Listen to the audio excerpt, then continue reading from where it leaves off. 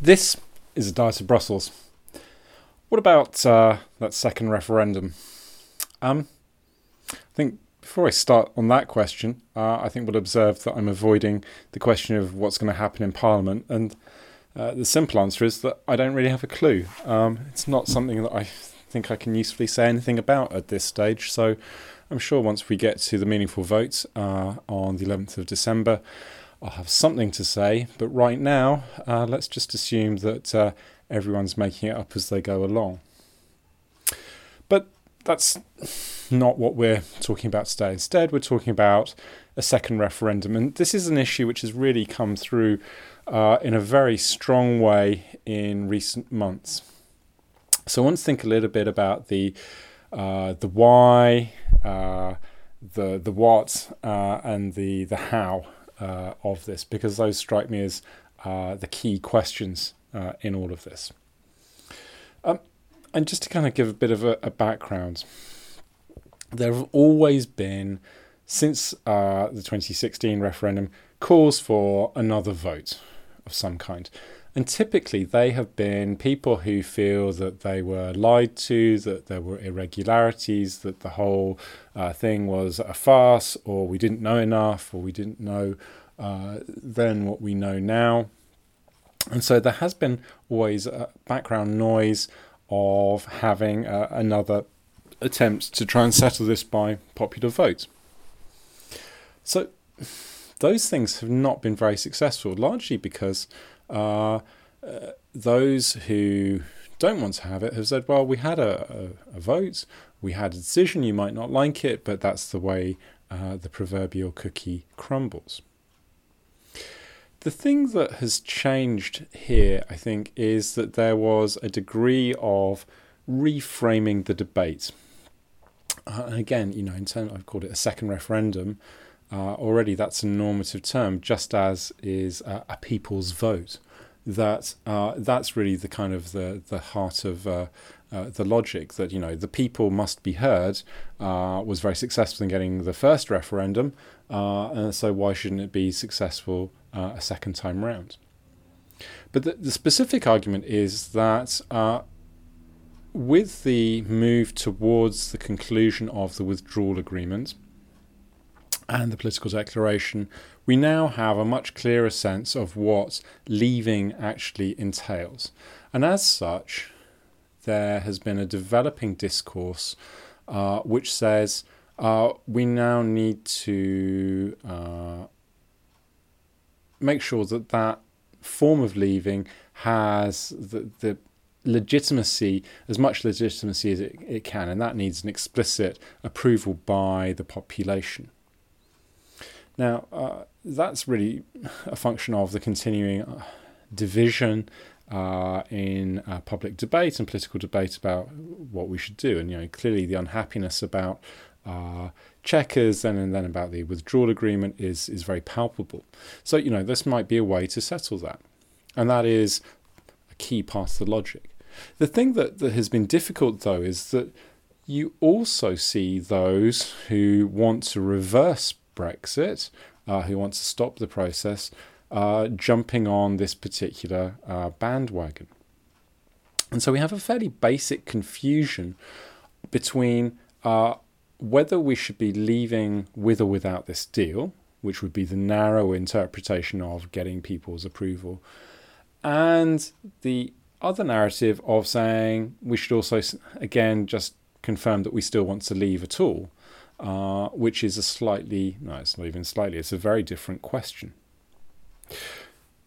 The upshot of this has been that whilst there has been a lot of progress towards building support for a people's vote, and we see substantial movement in public opinion towards doing that, I think we have to be a bit careful about the question of the legitimacy of the process, because even before we get to what happens in the people's vote or in a referendum, or what question is asked, or how people campaign, or what the outcome is and what that means, there is a question about how did we get to decide to have a referendum in the first place.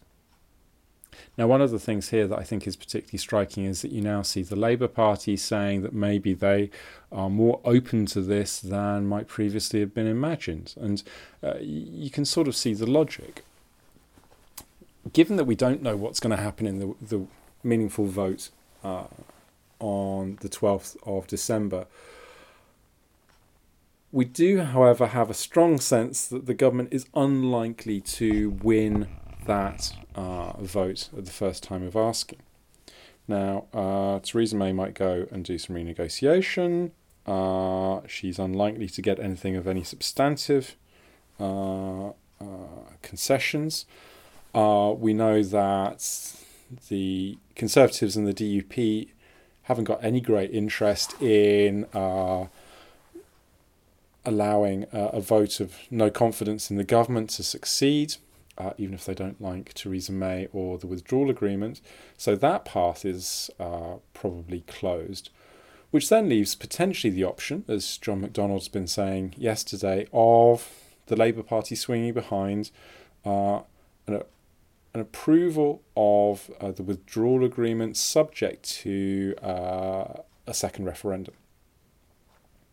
Now, if that happens, then there probably is enough support in soft Tory rebels, to help get that over the line as an amendment.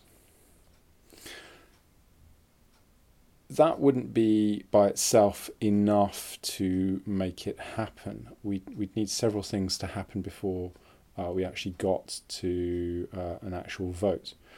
The most obvious thing is that you'd need to have some legislation in the UK to make that referendum actually happen. Now, if you read the excellent reports from the UCL Constitution Unit, they suggest that you need at least 22 weeks from starting the process to reaching a vote itself, which is, a bit more than 4 months, about 4 months. We haven't really we've got 4 months now, but we won't have 4 months by the time that this actually becomes an issue. And some of those 4 months are taken up with a recess and all the rest.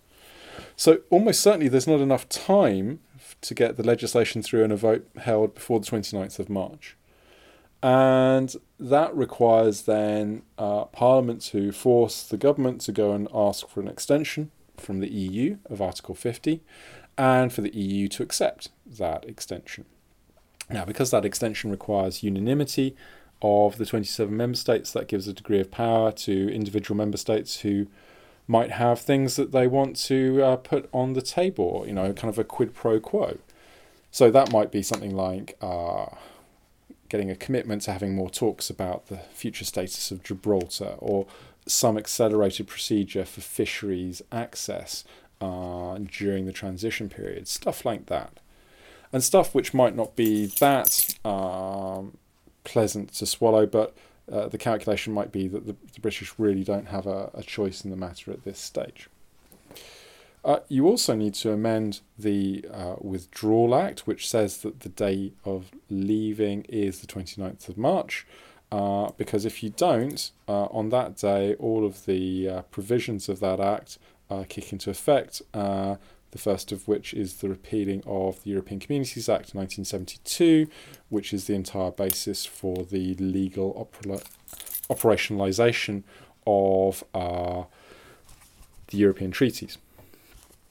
So you've got to do a bunch of stuff. You've got to get primary legislation in place. You've got to amend other bits of primary legislation. You've got to get the agreement of EU partners to get the time that's there. And all of that is true whatever you want to do in a second referendum. The second issue, which makes the 22-week question all the more problematic, is you've got to decide what you're actually asking for.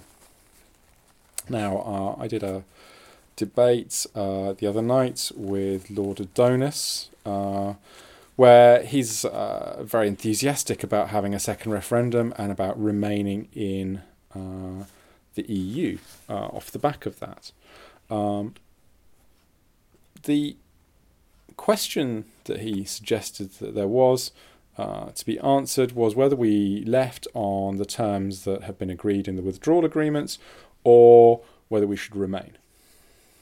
Now, that's an understandable juxtaposition, because those are the agreed terms, and clearly there is a desire to have that remain option on the table. But what it doesn't include is an option of leaving without a deal. And this is perhaps one of the real problems are around a second referendum. What choice do you give people and how do you structure it? Broadly speaking, you've got those three questions or three options: leaving without a deal, leaving with a deal, or not leaving. And you could have more or less any combination of those three, either in pairs or all three together, and you could find somebody who thinks that that's the right choice. The problem is that there's no combination that is broadly accepted as the right choice.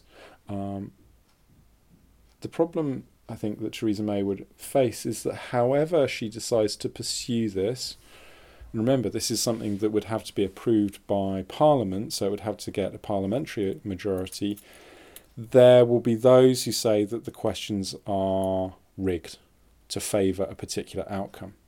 That if you have all three on the ballot paper, you are giving two options that are for leave, so you might be splitting the leave vote, which allows the remain vote to go ahead. You might find that if you exclude one of the three options, the people who would like that option to take place feel that they are aggrieved and that they're not represented in all of this. And then there's the simple mathematical problem that if you have three options, you are much less likely to get the winning option securing a majority of the votes. It might secure a plurality, but not a majority overall. And given how difficult this debate has been, you could imagine that that would not help matters very much. Remember how we've reacted over a 52-48 split last time round. So there are ways around this. If you've got three options on the ballot paper, you could do 2 rounds, or you could have a preferential system that would capture a ranking of people's preferences on this. But again, all of these things are choices, and they are political choices. They're not ones that have a clear, rational answer and motivation that we should and must follow. Related to that, we also have the question of the conduct of the campaign. There have been parliamentary reviews of procedure around the 2016 campaign. There have been some recommendations made. Some of those are in effect, others are not. But still there are issues around the regulation of social media, the regulation of groups apart from the main organised groups. There are questions about the role of foreign agents in the negative sense of the word, but also the positive sense, who might have a stake in influencing what goes on. Are we happy with how the campaigning would go, about the presentation of arguments by the different parties to the campaign, the role of the government, the issue of purdah, the capacity for people to know and trust the information that they receive. Now, certainly you would imagine that the second time round people would have a much better sense of the potential traps and pitfalls that might occur, but one also should assume that it won't be that much different from last time round, because not that much has actually changed. Again, still in a referendum, there is a clear incentive to just say what needs to be said to get people to vote for you, regardless of whether it's actually going to happen or not. there isn't, in the current arrangements in the UK, a commitment that those who win have to put in effect an agreed plan. Now, that may be something that might be more possible in the context of a second referendum, because the three options all have a clear plan and commitment, that there is the agreed text around the withdrawal agreement, there is a set of contingency plans around a no-deal outcome, and there is the treaty arrangements that would be in place in event of a Remain deal.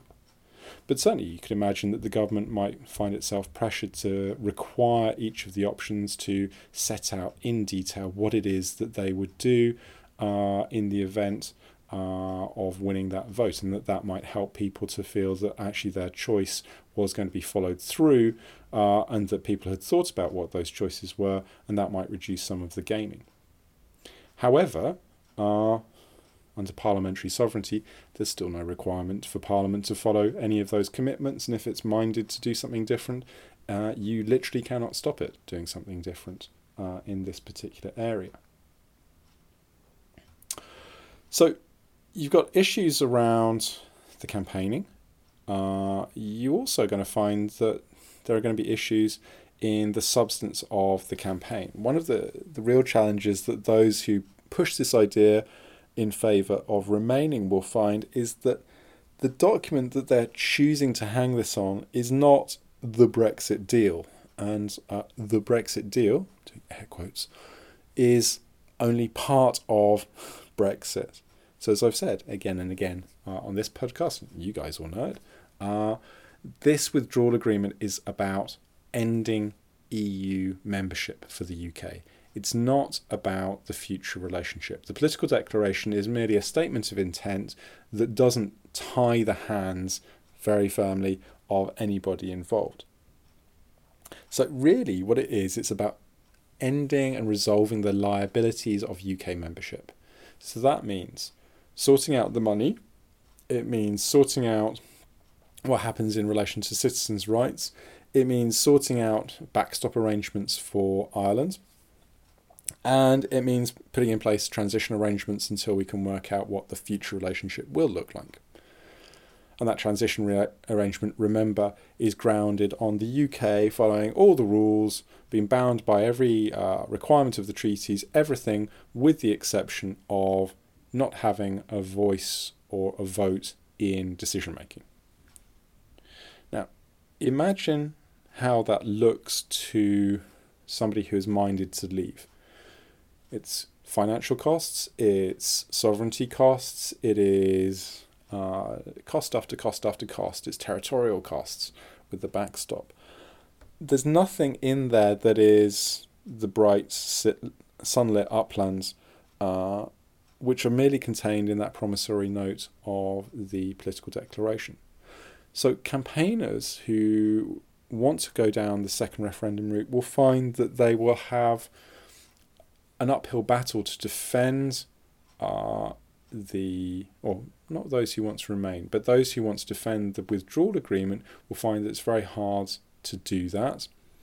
Those who want to remain will find that there will be a reflected negativity from that withdrawal agreement, that it will be easy for those who want to leave without a deal to say, look, even when we leave, we still don't get a good deal, and why would we get any better deal on the inside? And this is just emblematic of how badly we're treated.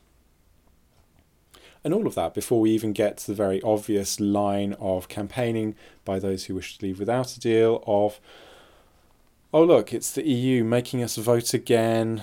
The spineless politicians in London have just caved to pressure from the establishment. They want you to vote again until you get it right. Don't give them the satisfaction. And, that's a fairly effective line. It's not a situation where politicians are held in particularly high regard. Nobody thinks that Westminster has come out well out of all of this. So how do you address that kind of line of attack? And that's something which I think would have to be given careful consideration.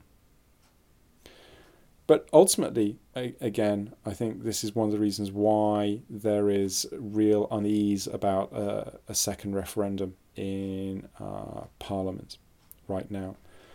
If you assume that you have to include a leaving with no deal option, which might well be necessary if you need to get sufficient Conservative support to make it happen, that opens a very wide door to people voting in a way that you might not want them to. And I say that with the thought that there are very few MPs who would like to leave the EU without a deal, that they are few and far between. There are far more MPs who are desperately keen not to leave without a deal. They want other things. They'd either like the deal or another deal, or they'd like not to leave, but they definitely don't want to leave without a deal. So if you give people that opportunity, then you run the risk that they take that, particularly in light of the kind of arguments that I've just outlined, that, this might just all look like more of the same, not a good arrangement, them telling us what to do, and we should just walk away from it. And certainly I think, there's a considerable danger that just in the populist mode, somebody pops up and makes a very impassioned argument about why we are better than this and why this shouldn't happen. All of these things, I think, are going to be floating around in the coming weeks.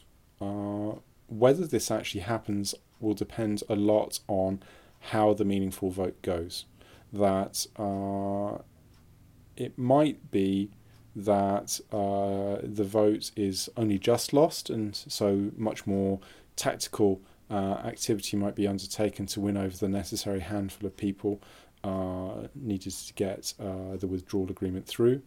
It may be that the kind of people who vote against are not going to be swayed, and so you need to look at whether they are opposition MPs, whether they are people within the government,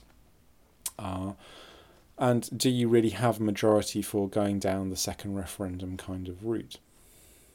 As I said at the top of the programme, we still don't really know where we are on how that vote will pan out, and it's only going to be in the wake of that we'll have a sense of whether a second referendum or a general election or renegotiation or anything else is a likelihood or indeed just a possibility. So until then, I shall leave you, and I hopefully will return with some answers just as soon as I've worked out what the questions might be.